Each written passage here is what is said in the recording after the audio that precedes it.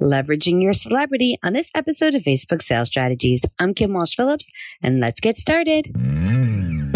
You are listening to the Facebook Sales Strategies podcast, where results rule, period. And now, your host with great shoes and a hatred of awareness campaigns, Kim Walsh-Phillips.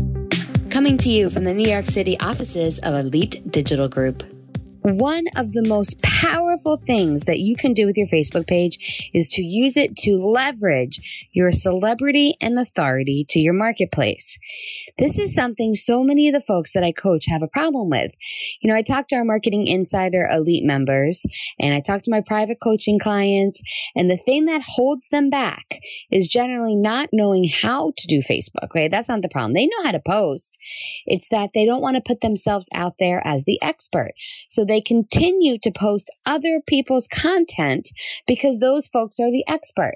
But I got to tell you, if you got a spot on the Today Show, would you spend that time sharing about other people's content? Absolutely not. You would talk about your product, program, or service so that you were being represented as the expert.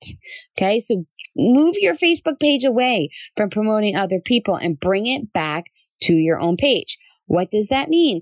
That means you have to begin to develop your own content. That's right. I said it. Your own content. Your social media posts should be pointing to, linking with your own website that has your own social media content, your own blog content, your own valuable articles that then can be shared with your audience. If you don't know what to write about, start by using a tool like BuzzSumo, BuzzSumo.com, to research what people think, what they're looking for, what they best respond to give yourself some ideas of where to move forward. But before you start building out all your Facebook posts, make sure you're getting some content out there. I want your posts to be pointing back to your articles and your website.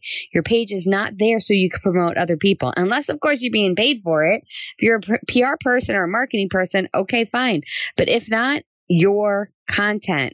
So start writing, start posting, and stop sharing other people's stuff. That's it for today's episode of Facebook Sales Strategies.